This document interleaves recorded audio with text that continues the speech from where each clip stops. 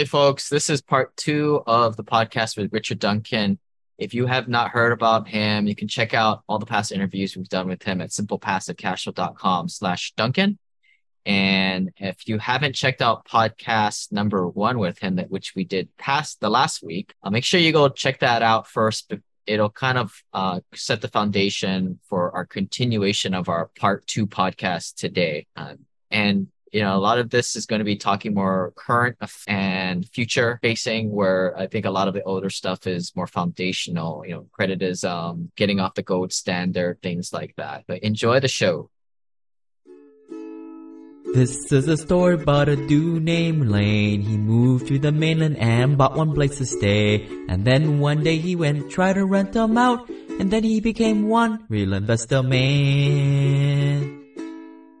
So you're a good teacher, and I watch all your videos like a fanboy, and I understand this. So at what point are they going to start to taper off of the interest rate increases? Is there a certain unemployment rate they key in on or trying to shoot for? Because it's a game of a little bit of this, watch that meter, put a little bit of that, and go back and forth. They're in a very difficult position, of course, because most of this inflation is being driven by the supply chain bottlenecks over which they don't have any control whatsoever. The semiconductor prices shot up, and that pushed up the price of new cars, and that pushed up the price of used cars. So in the second quarter of last year, the used car prices were up 40% year on year, and that accounted for a third of the increase in inflation. The Fed can't do anything about that.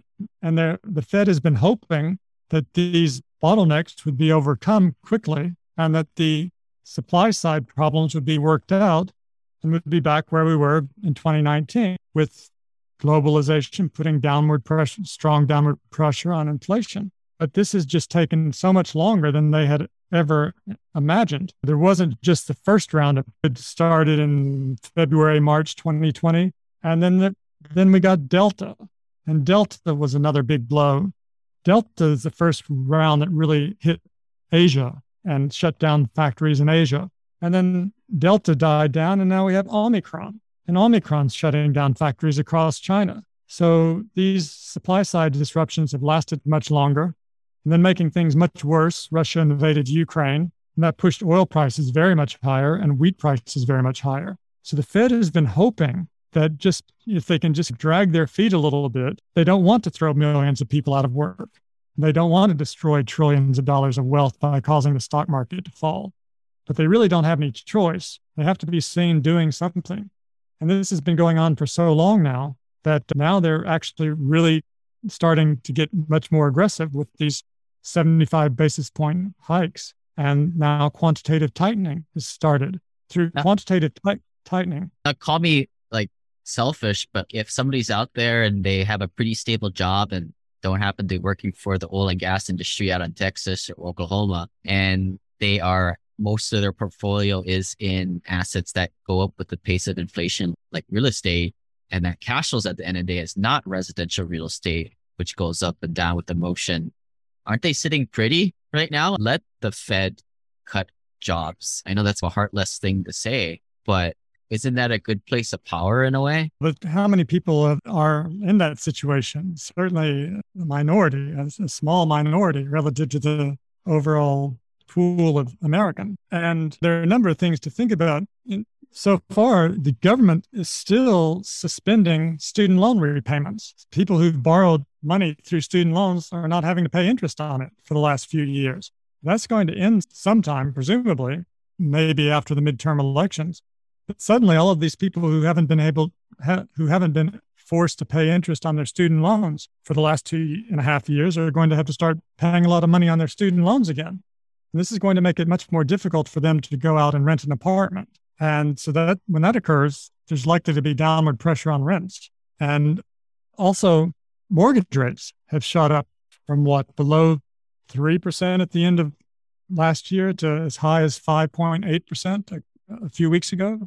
They could keep moving higher because the Fed is going to start allowing the Fed owns $2.7 trillion of mortgage-backed securities, and which it acquired through quantitative easing over the last few years. But now they're going to start allowing these to run off. And as the Fed shrinks its pool of mortgage-backed securities, someone else is going to have to buy those. And that's going to put upward pressure on mortgage rates, further upward pressure on mortgage rates. So we're likely to move into a position where property prices are falling, and perhaps substantially. So how long is this going to go on? I think it's going to go on until the inflation rate comes down significantly. And so the most recent employment numbers that we got just a couple of days ago were pretty discouraging. The consensus estimate was that job growth would be 250,000, which is still pretty strong as it is, but it turned out to be, 370,000. And the unemployment rate stayed at 3.6%. So that means the people still have jobs, they're still going to spend. So that means the Fed has much more work to do in terms of jacking up interest rates before the number of new employees stops increasing and starts shrinking. So we're in for many more interest rate hikes over the rest of this year and on into next year, I think, unless the economy just slows so suddenly that it goes into a significant recession in the near term, that prices start to fall. Now, the one positive note that we've seen recently, just over the last couple of weeks, is commodity prices are falling pretty sharply over the last 3 weeks or so. Oil is down from a peak of 140 to about 100, but also copper, wheat, timber, lots of metals, they're all falling very sharply. And so that will help some in terms of alleviating the upward pressure on inflation.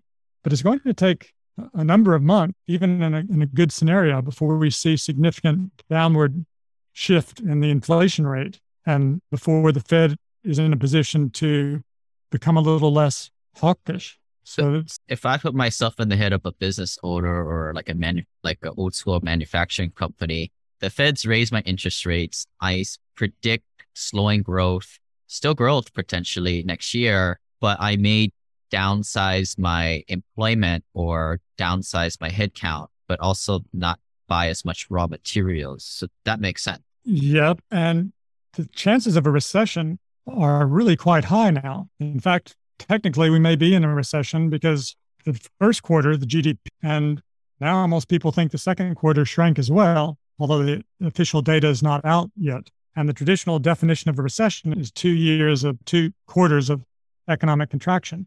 That's a bit technical, but looking ahead, the chances of the economy shrinking more are really very significant because the main two themes that run through my work in MacroWatch is that in this new world of creditism, credit growth drives economic growth, and liquidity determines whether asset prices go up or down. So credit growth is now contracting when adjusted for inflation.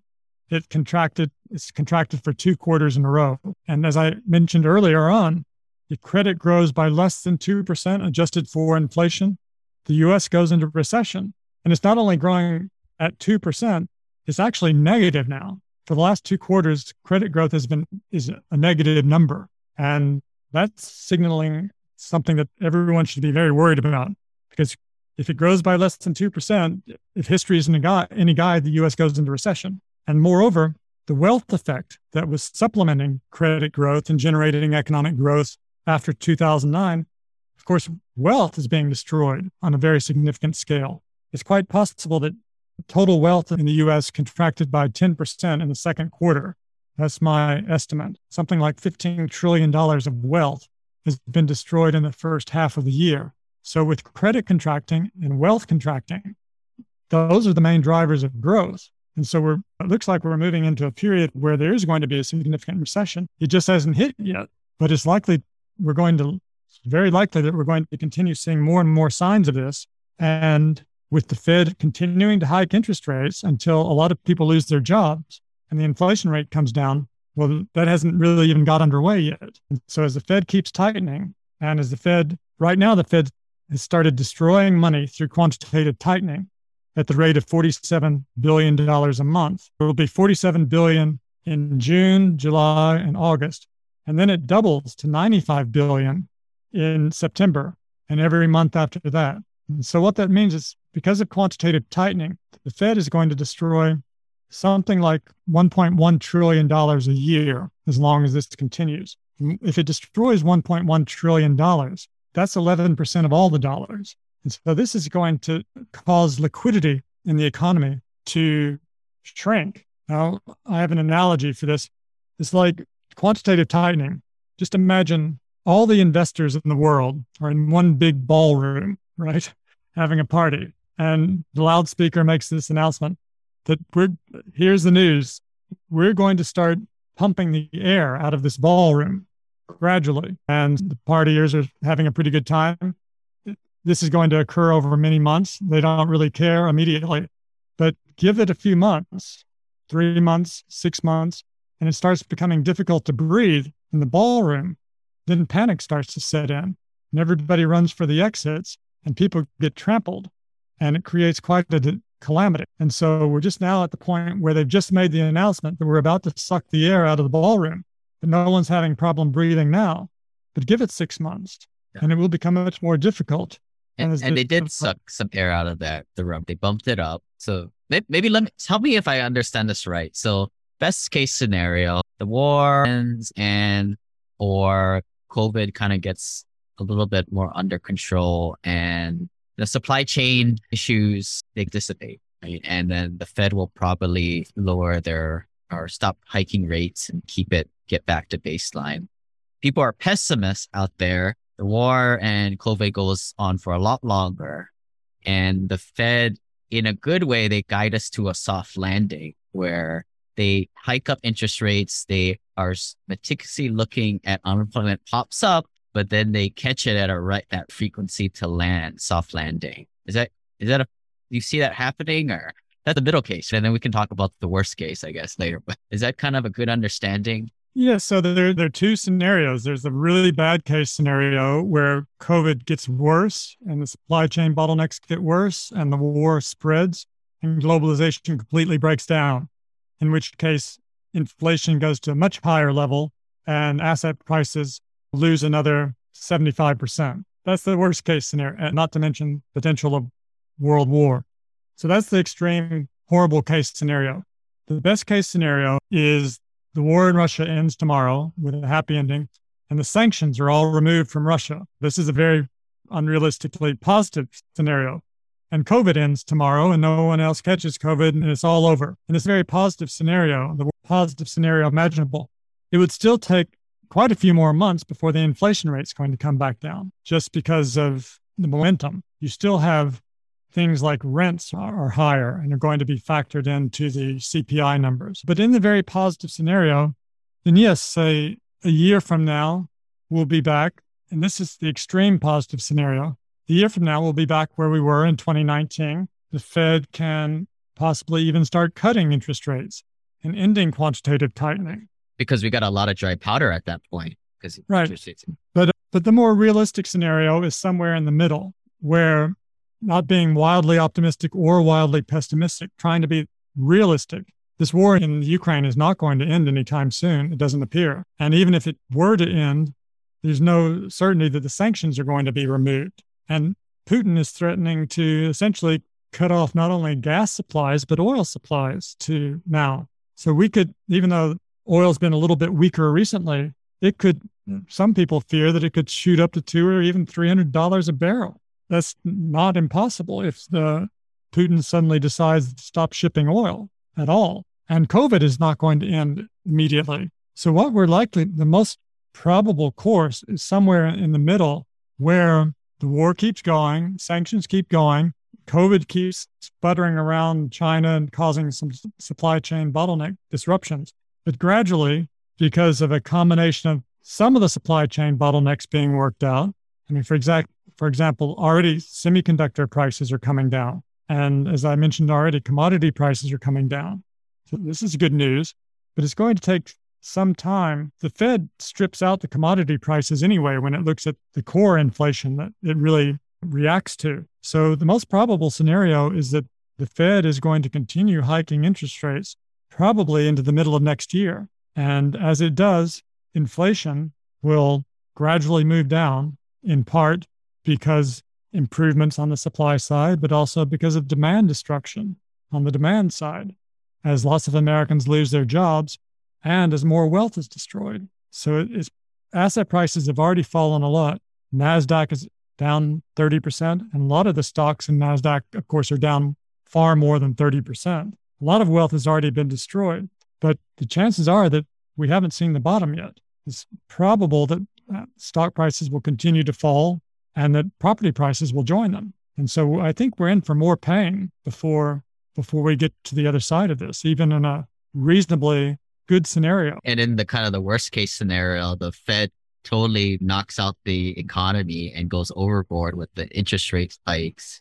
The economy overreacts to adverse reaction to the COVID vaccine in a way. It just goes in a tailspin and it goes into depression mode. Yeah, and there are lots of ways to paint a very bad scenario. The U.S., if the war expands in Europe and the U.S. then decides to impose sanctions on China, the way it's done on Russia, because China is supporting Russia, then globalization would really suffer under that scenario. And we would probably have much higher rates of inflation, which would mean much higher rate interest rates. And of course, much higher interest rates in the U.S. cause not only problems in the U.S., but all around the world. Right now, we have a super dollar. The dollar, there's like a Superman dollar right now. The dollar index has moved up to more than a 20-year high. The euro is about 1-to-1 with the dollar right now. And the yen is at a 24-year low. And normally when the US dollar gets stronger, it's very bad for the rest of the emerging markets in particular, because they have tended to borrow in dollars. And when they have to repay the dollars, it's much more expensive for them to do that. So recall back in the early 80s when Volcker hiked the interest rates to extremely high levels to crush inflation then, that created the third world debt crisis, with many of the South American countries defaulting on their debts, which reverberated back to the U.S. banks, which had lent them a lot of money. There was a period when the U.S. banks were in danger of going bankrupt because they'd lent so much money to the South American countries, and the South American countries couldn't repay it. So high interest rates, you'll start seeing corporate defaults, all the high yield junk bond defaults, emerging market defaults, and a lot of problems just through the very strong dollar. Now, I want to get into some of the ideas in your new book, The Money Revolution. You guys can check it out on Amazon. But before we go into kind of the bigger picture for that, the little lowly investor out there who might have a $2 million net worth, we always chuckle and say that's the average guy. But what should they be doing now with these three asset funds that we've overlaid? So $2 million in one way is a lot of money, and in another way it's very little money. If you're talking about net worth, then how much of your house is it? What portion of your house is that? Usually, I'll tell you what, like usually when I find these guys, it's like half of their net worth is in their house, locked up as debt equity. So they've got $1 million to work with elsewhere then? Yeah. But out of that, it's even a dimmer outlook. Like I would say 60 to 80% of that's locked up in their company sponsored 401k plans. It's locked in that stock market game. So I think for people like that, in terms of what they need to be doing, is they need to be investing in their business and make sure that their business keeps growing and that they have a business that is resilient as possible, and focus on making money through their business rather than trying to focus on speculating. These guys, they don't have businesses, right? Most of these listeners here are like working professionals, employees. I guess you could call your little rental property portfolio or your alternative investment portfolio an entrepreneur, but for the most part, they're employee mode. Sure. And it's okay. You can tell them they're screwed and just hopefully they can keep their job. That's what employees is. So as I mentioned earlier on, the net worth of the American public has risen by $90 trillion since 2009. Everything went up. And looking ahead, starting really from the second quarter of this year, now everything is going down. There's really no place to hide. No one guarantees you that there's always going to be a chance for you to invest somewhere and make money. There are times like these when you're likely to lose money wherever your money is invested. It's just as it was hard to lose money over the last many years as asset prices inflated. Now it's going to be hard not to lose money. It was hard before. It was hard not to make money. Now it's going to be hard not to lose money. That's just the brutal fact of life. But looking for the long term, young people, for instance, can invest in rental properties with a long-term horizon. buy, I don't mean condos, but I mean buy a piece of land with a rental house on top that you can rent out and build up a long-term rental portfolio over the next several decades. Okay, property prices may drop over the next year, 2, 3 years, who knows?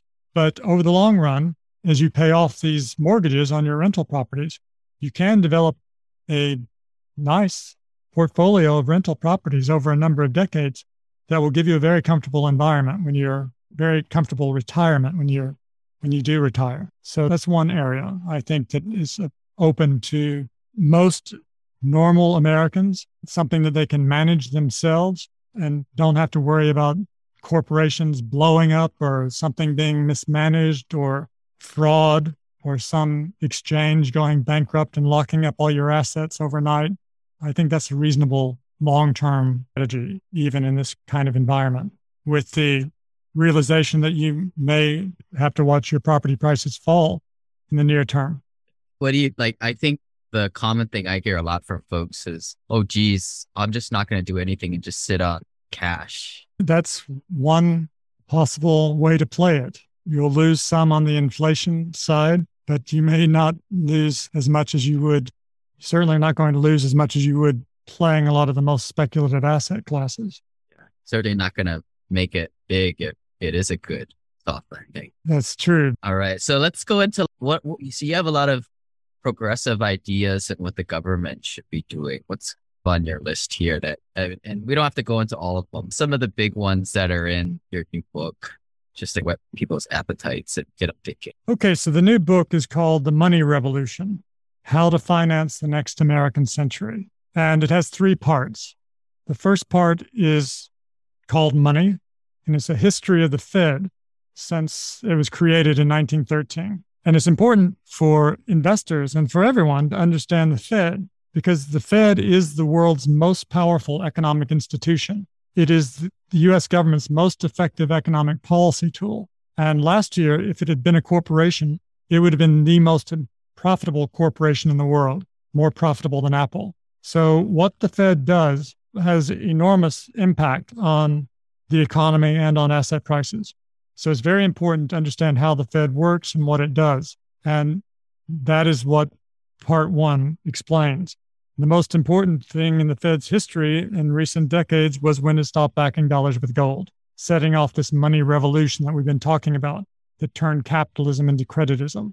The second part of the book is called Credit, and it discusses the evolution of creditism and explains how the U.S. economy became addicted to credit growth and why the U.S. economy must have 2% credit growth adjusted for inflation to stay out of recession. And the third part of the book is called The Future. So this book covers a span of 120 years. The first 110 years from the time the Fed was created in 1913 up to the present, 110 years roughly. And the final part of the book, the history is covered in parts 1 and 2, but the final part of the book looks at the next 10 years, the future. And it tries to draw on the lessons from the past to make recommendations as to what we can do to make the future better. Now, this book was written primarily in 2018 and 2019, and it was largely finished by the time COVID started.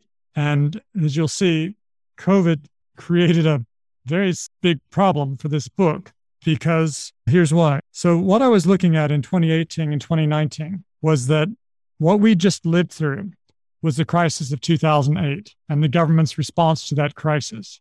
So during that, we had a big global credit bubble.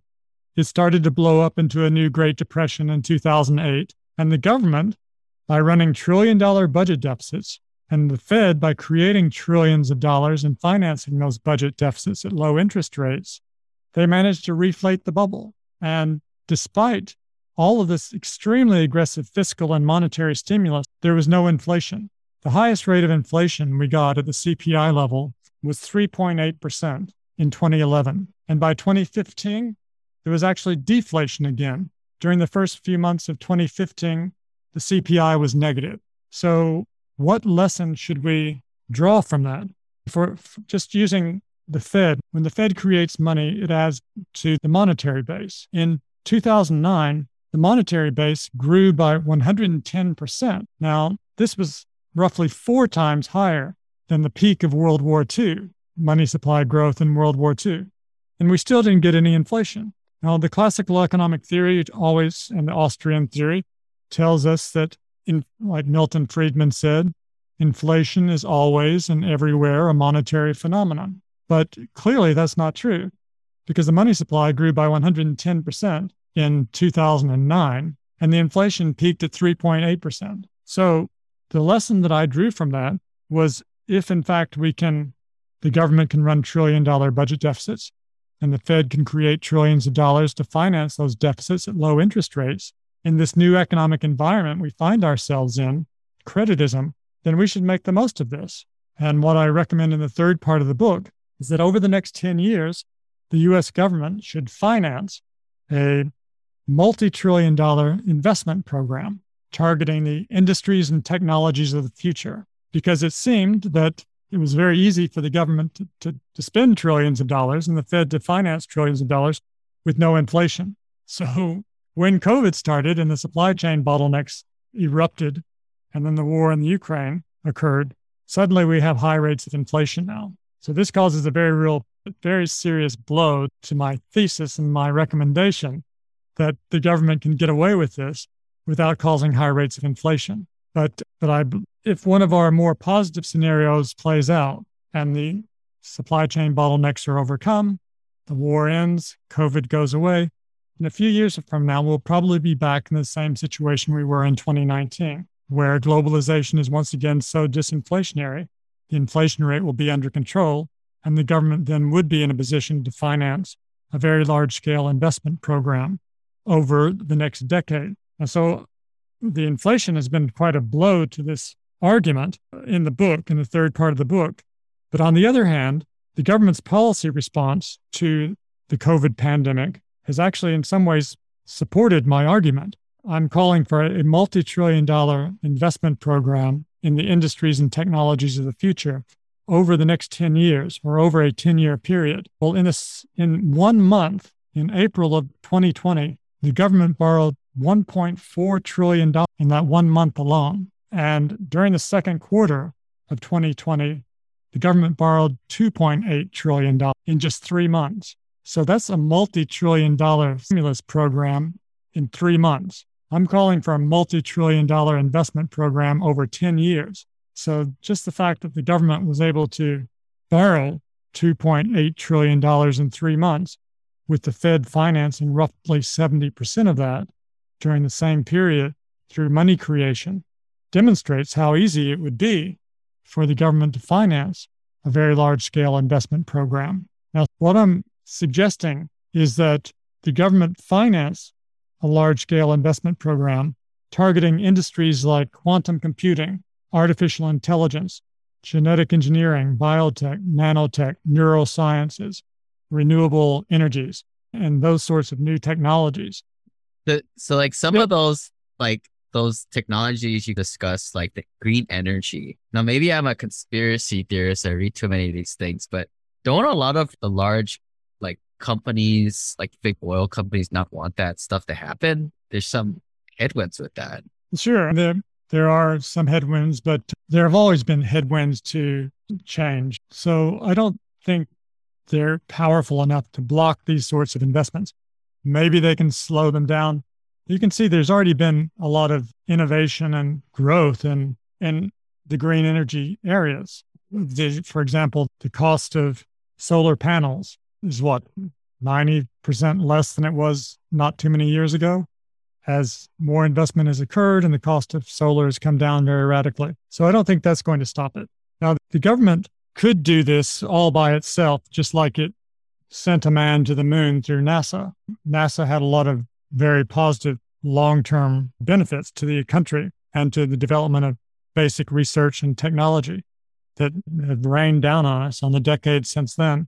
But perhaps a better approach would be for the government to do this in a series of a large number of joint venture companies with the private sector. So, for instance, the government could select the 10,000 most promising entrepreneurs and scientists in the United States and set up joint venture companies with them, with the government borrowing the money and funding these companies lavishly. And in exchange for financing these joint venture companies with the private sector, the government would keep a 60% equity stake. And the entrepreneurs and the scientists would keep a 40% equity stake. And when one of these companies, the entrepreneurs would keep the 40% equity stake for managing the company. And when one of these companies discovers a cure for cancer or kidney disease or Alzheimer's disease, then it would be, how much would it be worth if you listed it on NASDAQ? Trillions of dollars, right?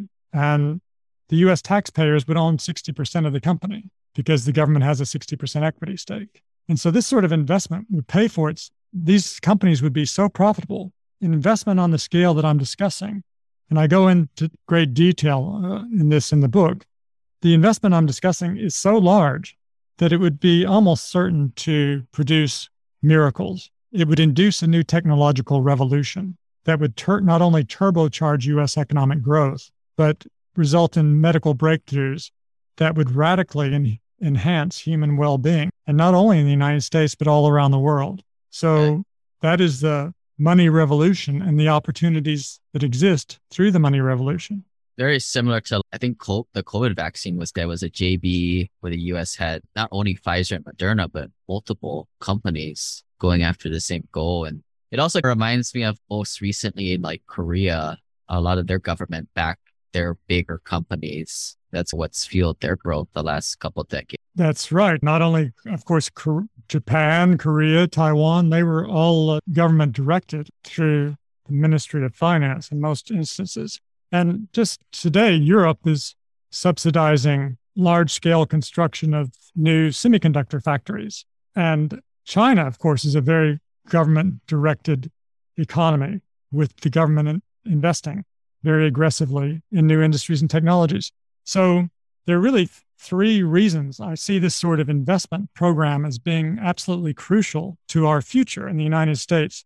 And first, as I've said several times, the U.S. needs credit growth to stay out of recession and crisis. Well, this sort of government borrowing and investing would ensure that we have enough credit growth to make the economy grow. But secondly, there is a real national security threat now from Chinese investment relative to the size of their economy is 42%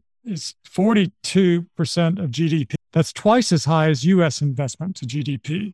So China, relative to GDP, is investing twice as much as the U.S. And in terms of basic research, in terms of research and development, in the year 2000, the United States invested 8 times more than China did in research and development. But in 2019, China overtook the United States in research and development investment. And if current trends continue, then by the end of this decade, China in 2030 will invest 40% more in research and development than the United States does. And if that happens, China is going to very quickly become the dominant superpower, economically, technologically, and militarily. And the real threat, the biggest threat perhaps, is the risk that they're going to develop artificial intelligence before the United States does. If the country that gets to artificial general intelligence first, the point where machines are as intelligent as humans, after that, they'll become exponentially more intelligent very quickly.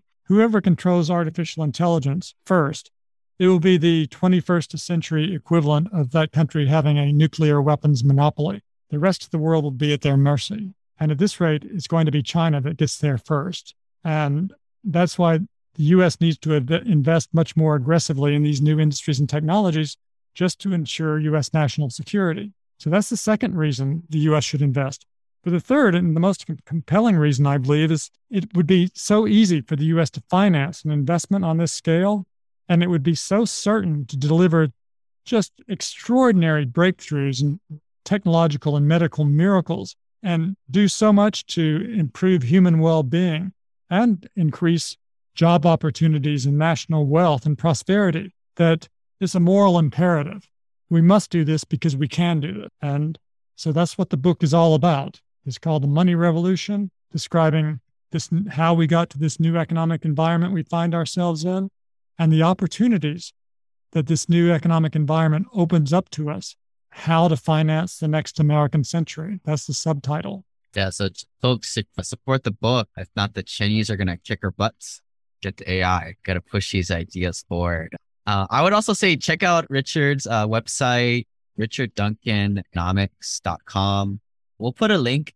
I've got a lot of our older interviews with you, Richard, at the website, simplepassivecashflow.com/Duncan. So if people want to go back and see if he changed his mind with anything, which I don't think he did, they can go back and review this stuff, listen to some of the older interviews.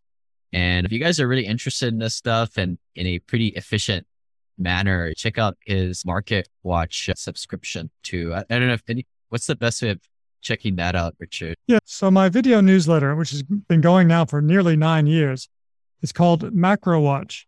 And what Macro Watch is, every 2 weeks, I upload a new video.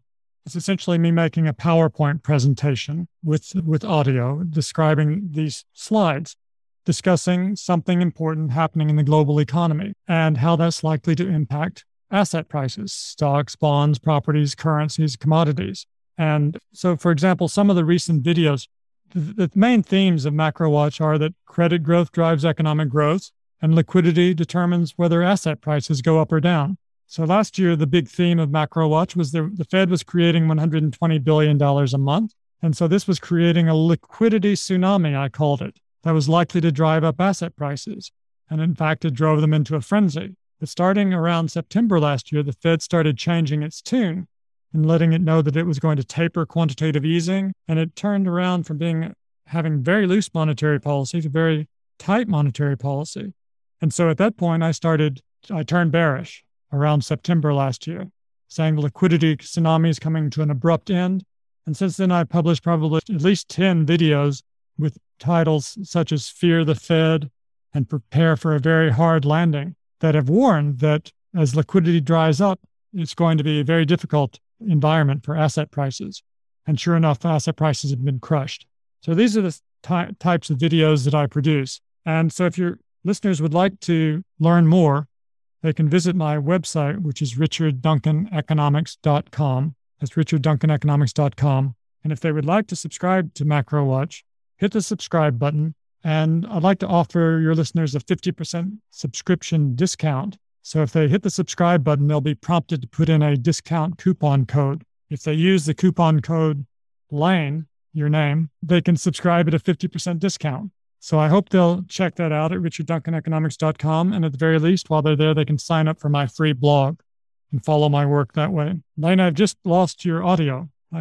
Oh, there I am. Yeah. So folks, I would say if you're really interested in this type of how the economy really works, I would suggest going there and learning this, or at least checking out some of the free videos. There's just so much fear mongering out there these days. And when you start to learn like how creditism works and how we're not on economics and how the gold standard is no longer here, it really puts a lot of these headlines in more context as opposed to just taking whatever the media says. But Richard, before we let you go, what's a couple, like one or two things that you're seeing in the headlines that from your opinion, it's not more like fear mongering or things that don't really move the needle in terms of, we talked about how war in Ukraine and the COVID impacting the supply chains, but what are other things that you see out there that just to give people some insight on that? So one thing that really worries and bothers me about what people hear in the United States, not so much on CNN or any of the major news channels, but there's the undercurrents. People are given this idea that the Fed is evil and the government is somehow evil and it's all corrupt and hopeless, and that the people running the Fed are out to get them and it's like some big conspiracy. That's just all wrong. These people are not evil. They're not out to get you. They're doing the best they can possibly do under the circumstances they have inherited. They're not perfect, but they're certainly not trying to crush the middle class or in any way harm anyone. So this entire negative view that is shared by such a large number of Americans now is really very damaging. And I'm sure that sort of message is being fueled by our enemies, being sponsored by China and Russia. A lot of these websites who perpetually send out messages of the U.S. is failing and the dollar is going to collapse and become worthless. And you can't trust anyone. That's completely wrong. The United States is a democracy, and it has the rule of law, and it remains the best hope, I think, or given its size, the best hope for the future of humanity.